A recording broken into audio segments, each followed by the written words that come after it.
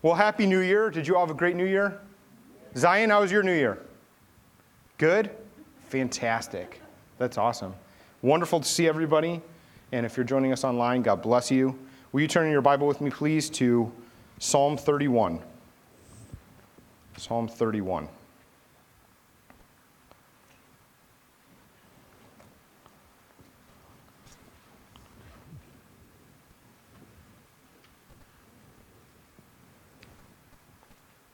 We are excited as well for another announcement for you about a family camp coming up.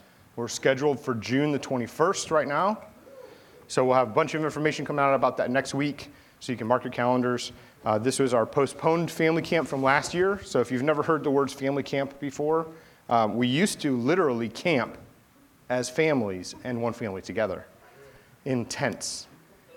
I know, maybe we'll do that again someday, just because. That's real sanctification right there. I mean, you get into the tent stuff. Whew, it's its own thing. But the family camp is a time where we pull aside. You could also call it a summer conference or a family conference or a family time away.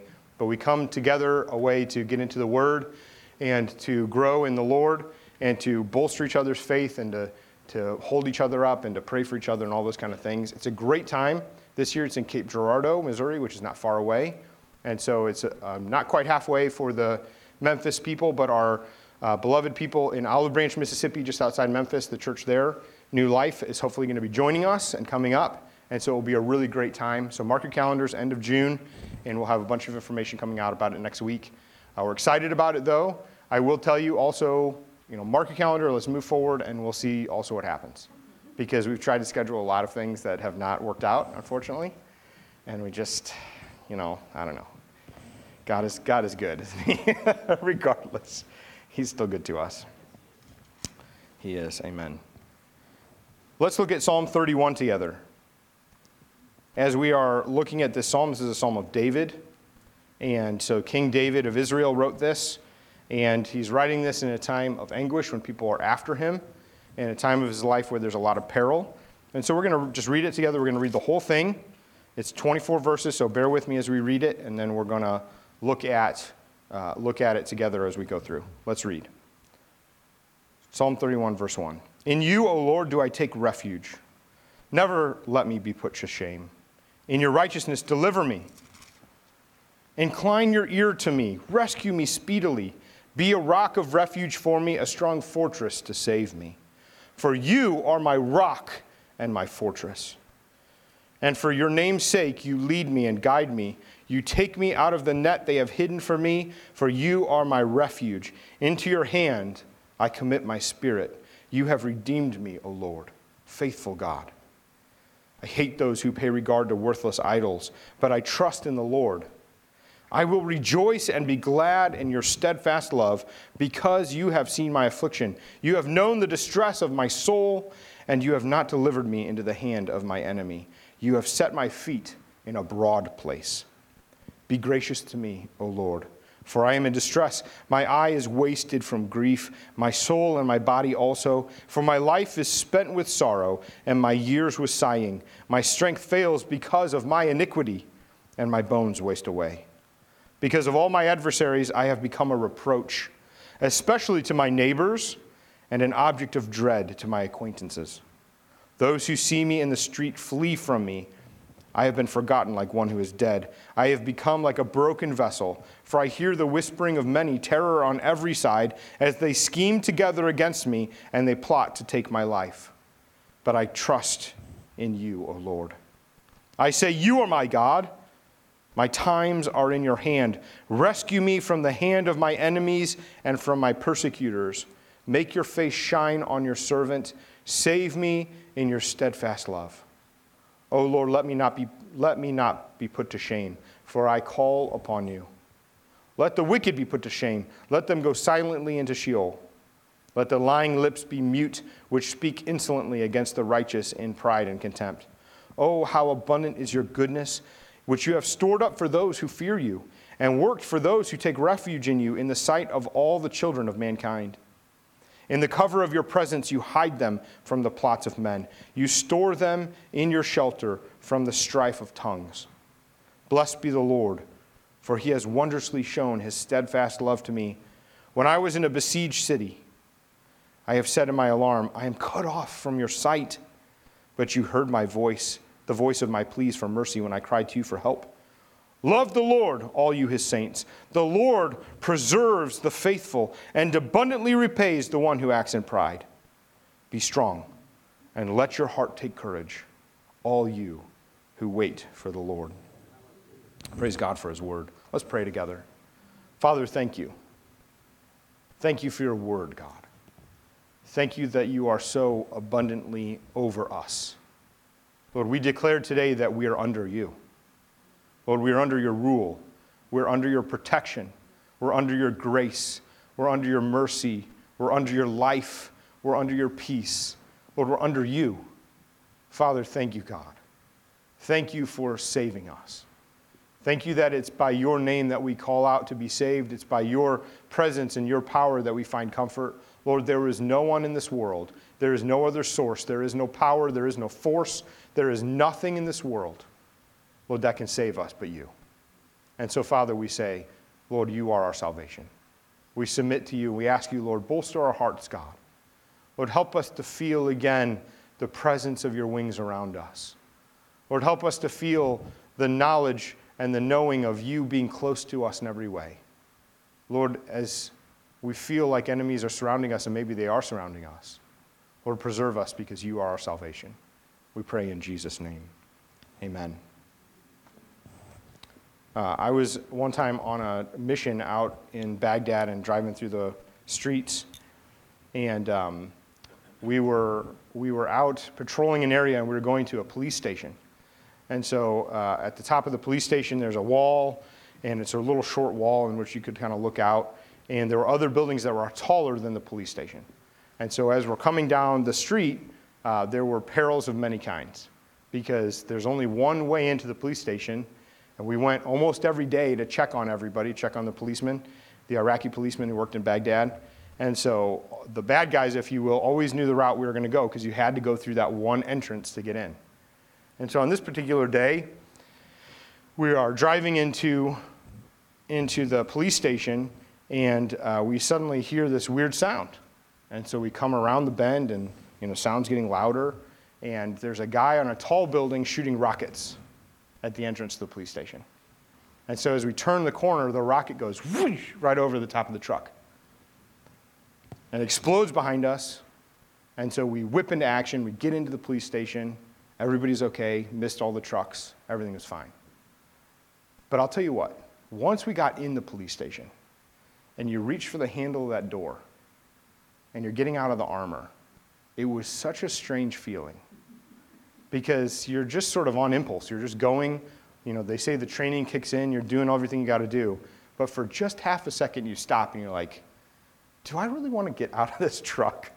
Do I really want to go into this police station? So, of course, you open the door and you go in, and here's the funny thing. You find that inside, it's much better. It's much better to be inside the police station. It's much better to be in the building.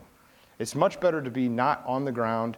It's much better to be in a hard site instead of a mobile, up-armored Humvee. Because that armor is not as good as you think.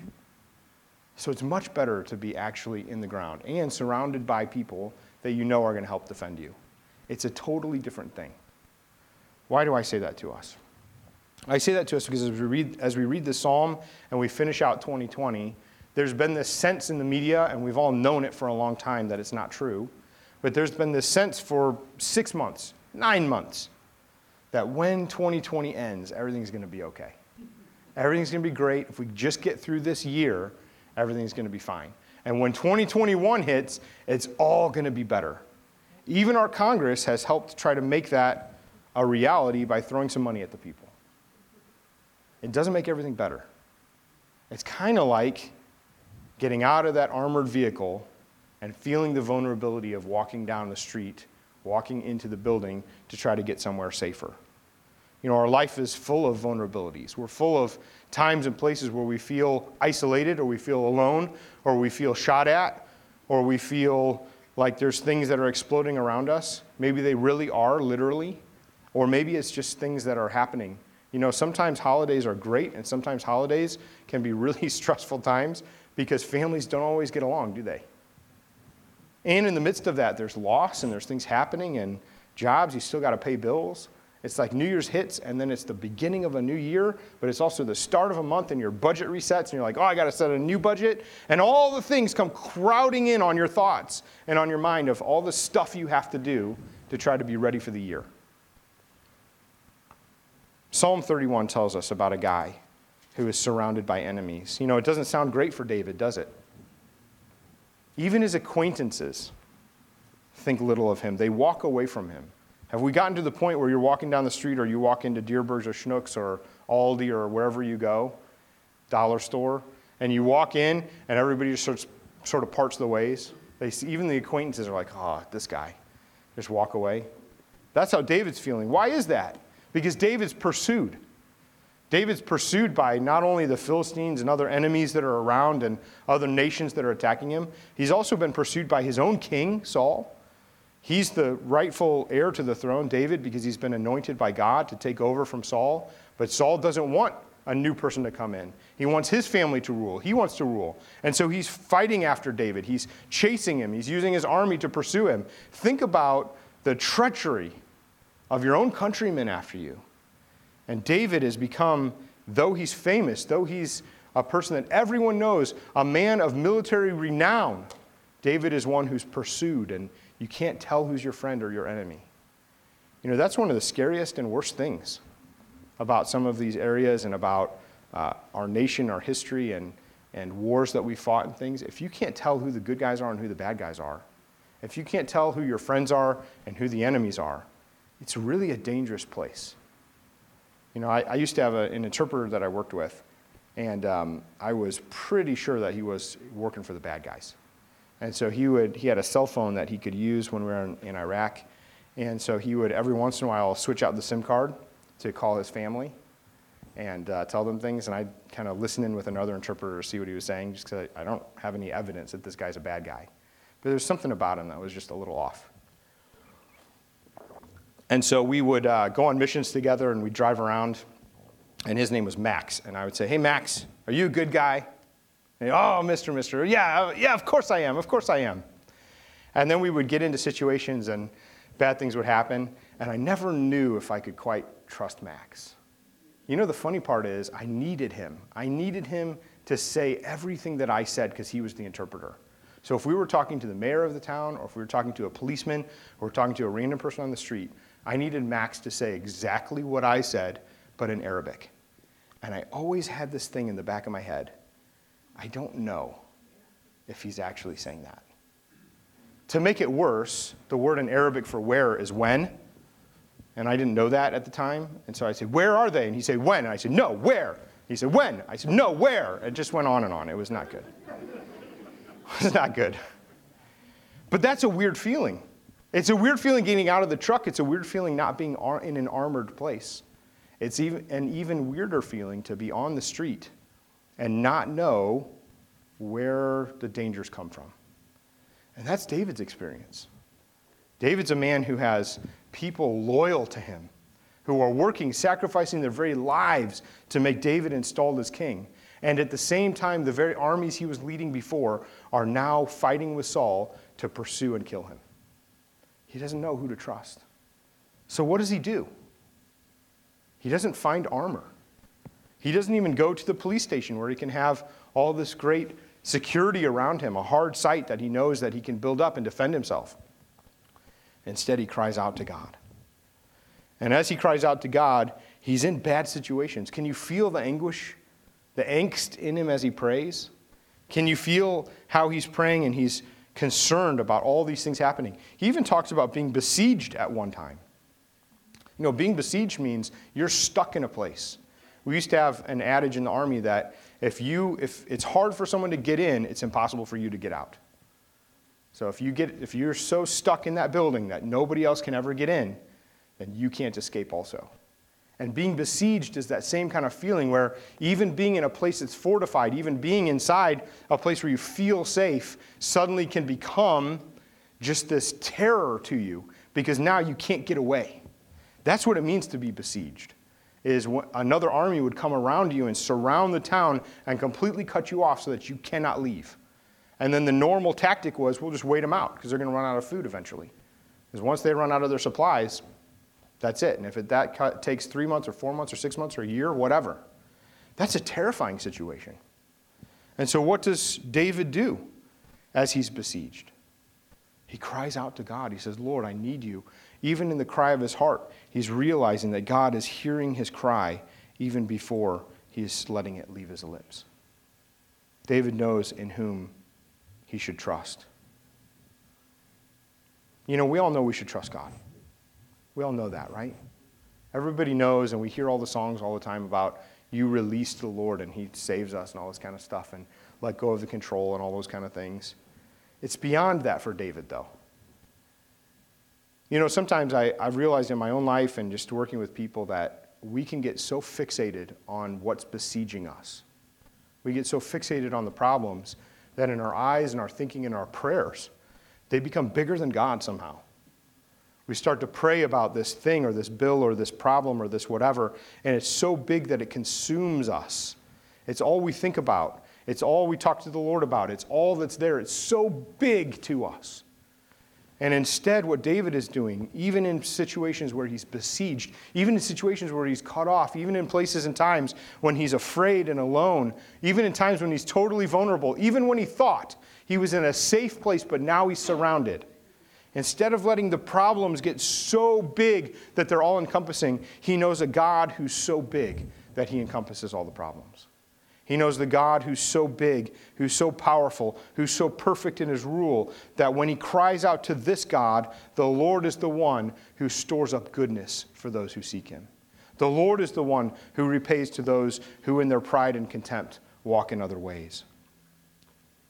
In fact, did you hear it when we were praying earlier, or when we were reading it earlier, the passage about how he is trusting even his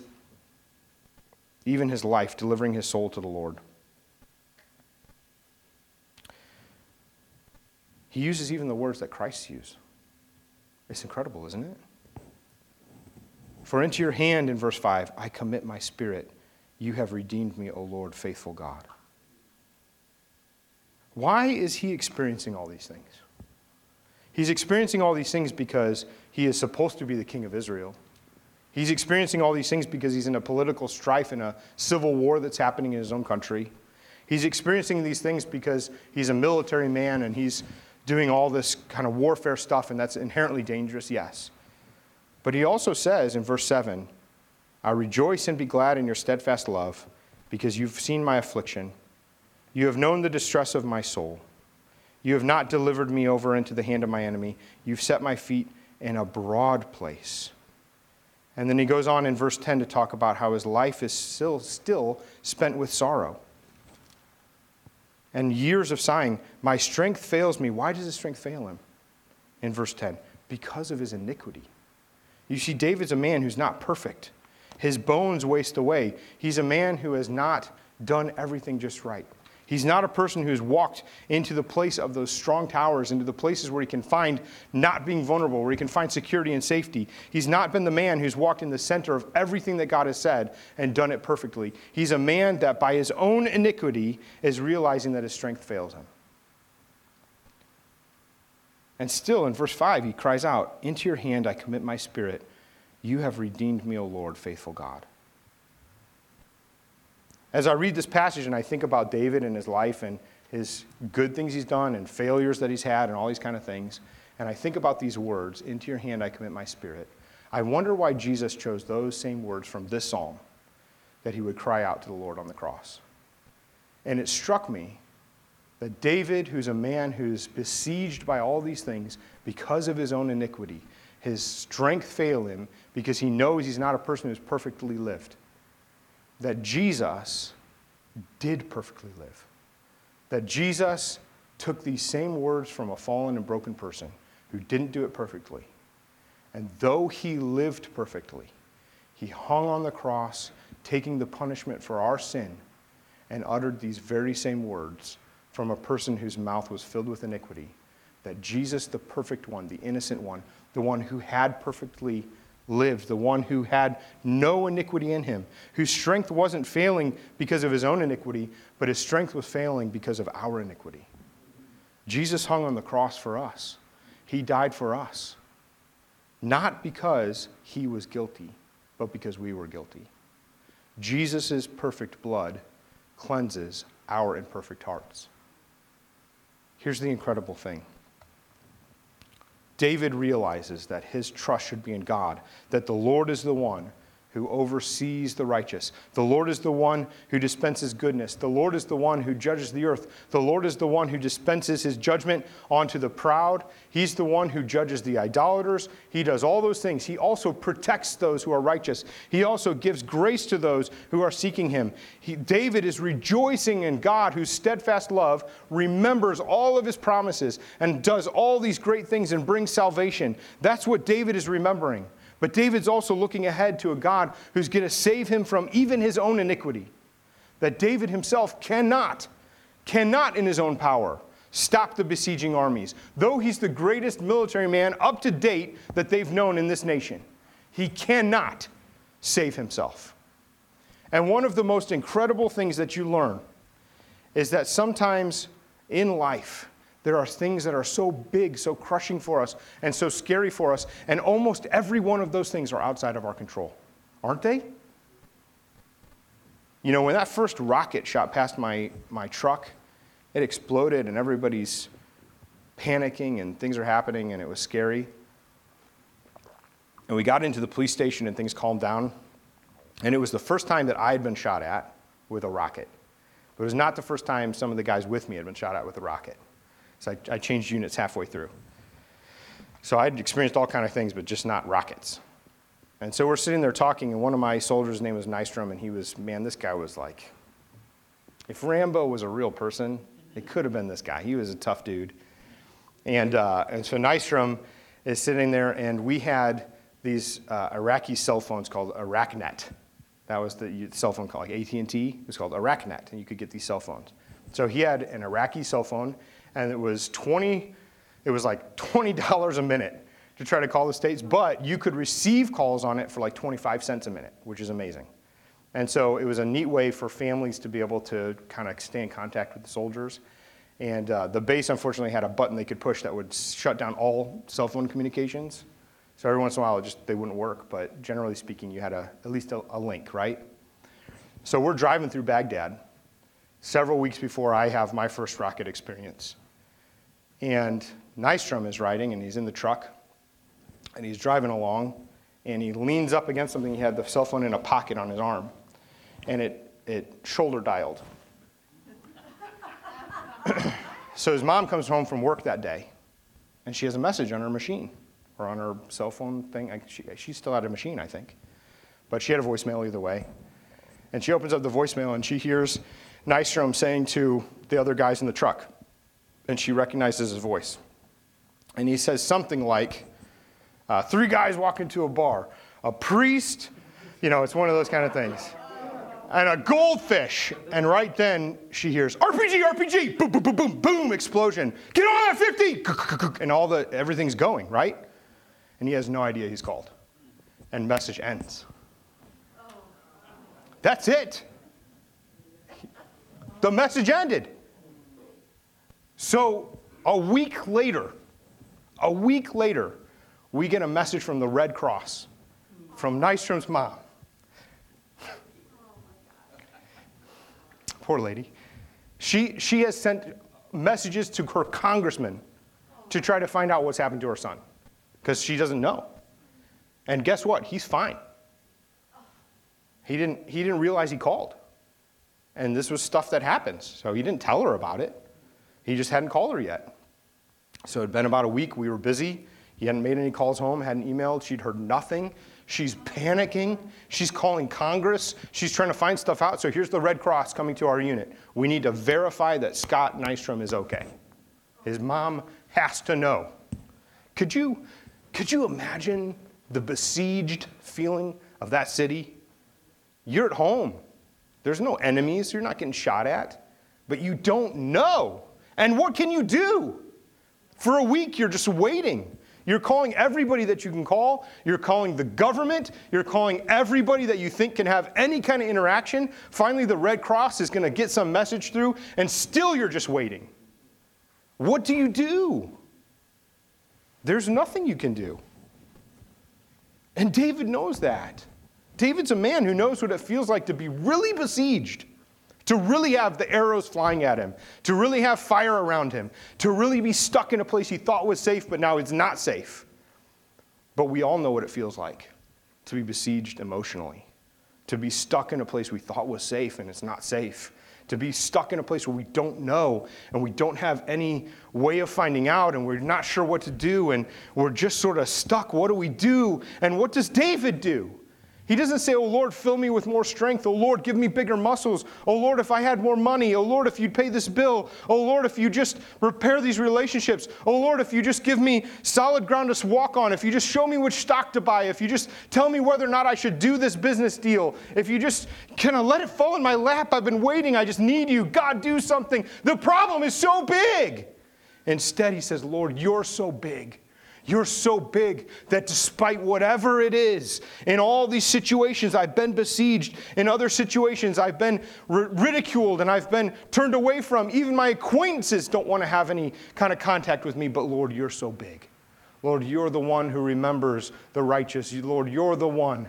Your character is perfect. You always follow through with what you say. You are the one I can trust. And so, Lord, rather than looking at all these things, I look to you.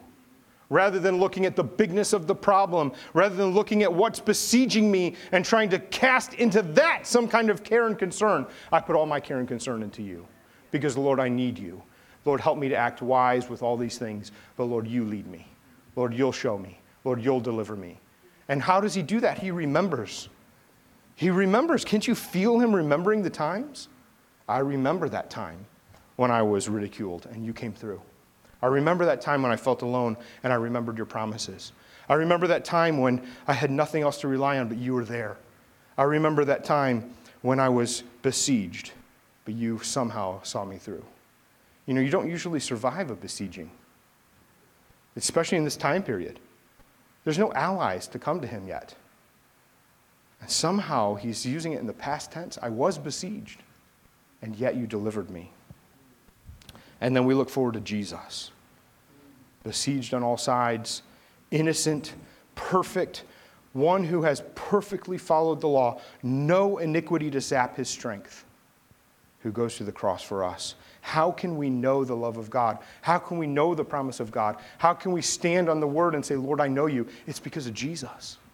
It's because Jesus, who's perfect in every way, died for us and gave up his spirit, that he would be our perfect sacrifice to cleanse us of our iniquity.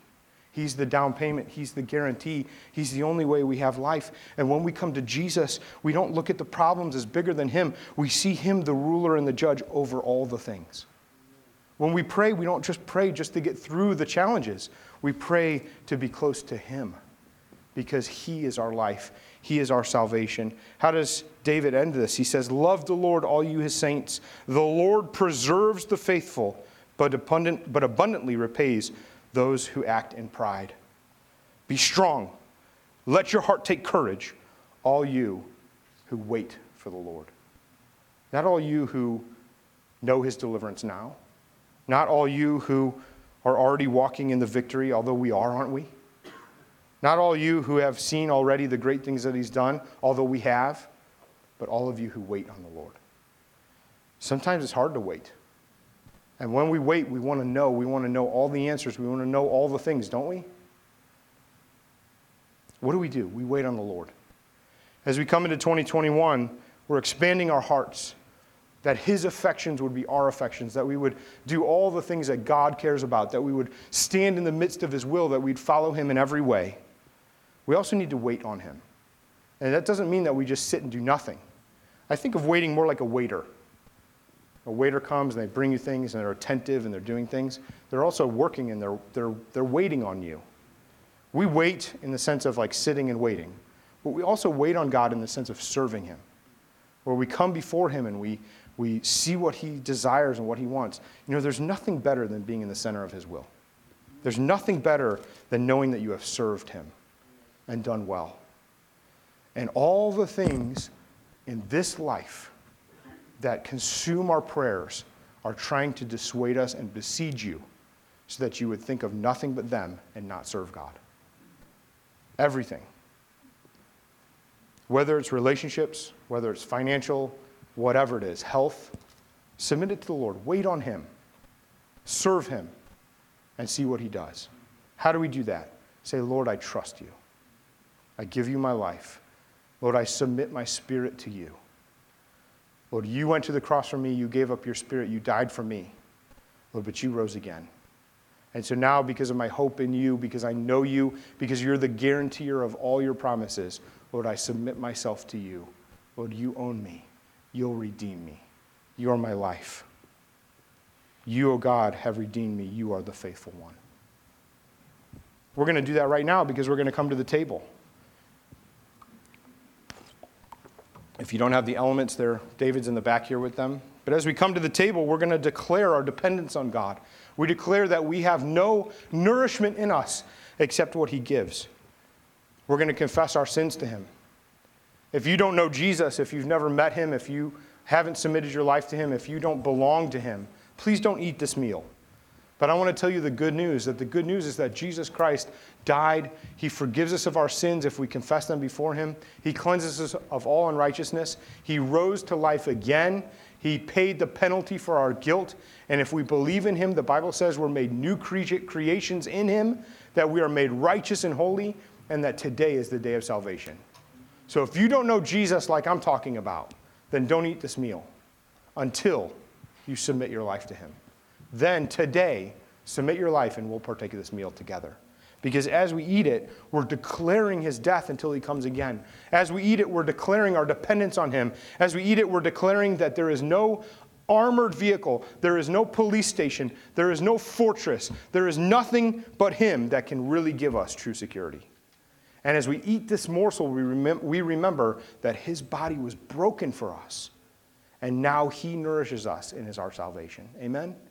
So let's take just 1 minute. We're going to take 30 seconds here. If you know that there's a problem in your life that you've made bigger than God, if you know that there's an idol in your life that you're trusting for your security more than him, if you know that there's a sin in your life that's holding you back, if you feel like you've received phone calls and you just don't know and you're besieged with emotion, like Nystrom's mom, and you are just beside yourself, today's the day to come to Jesus, to know his salvation. This is just bread. It's really just a cracker. But as you eat it, you will know his peace. So let's take just a minute. If you know any of those things, confess them to him. He'll cleanse you of unrighteousness. Let's examine ourselves.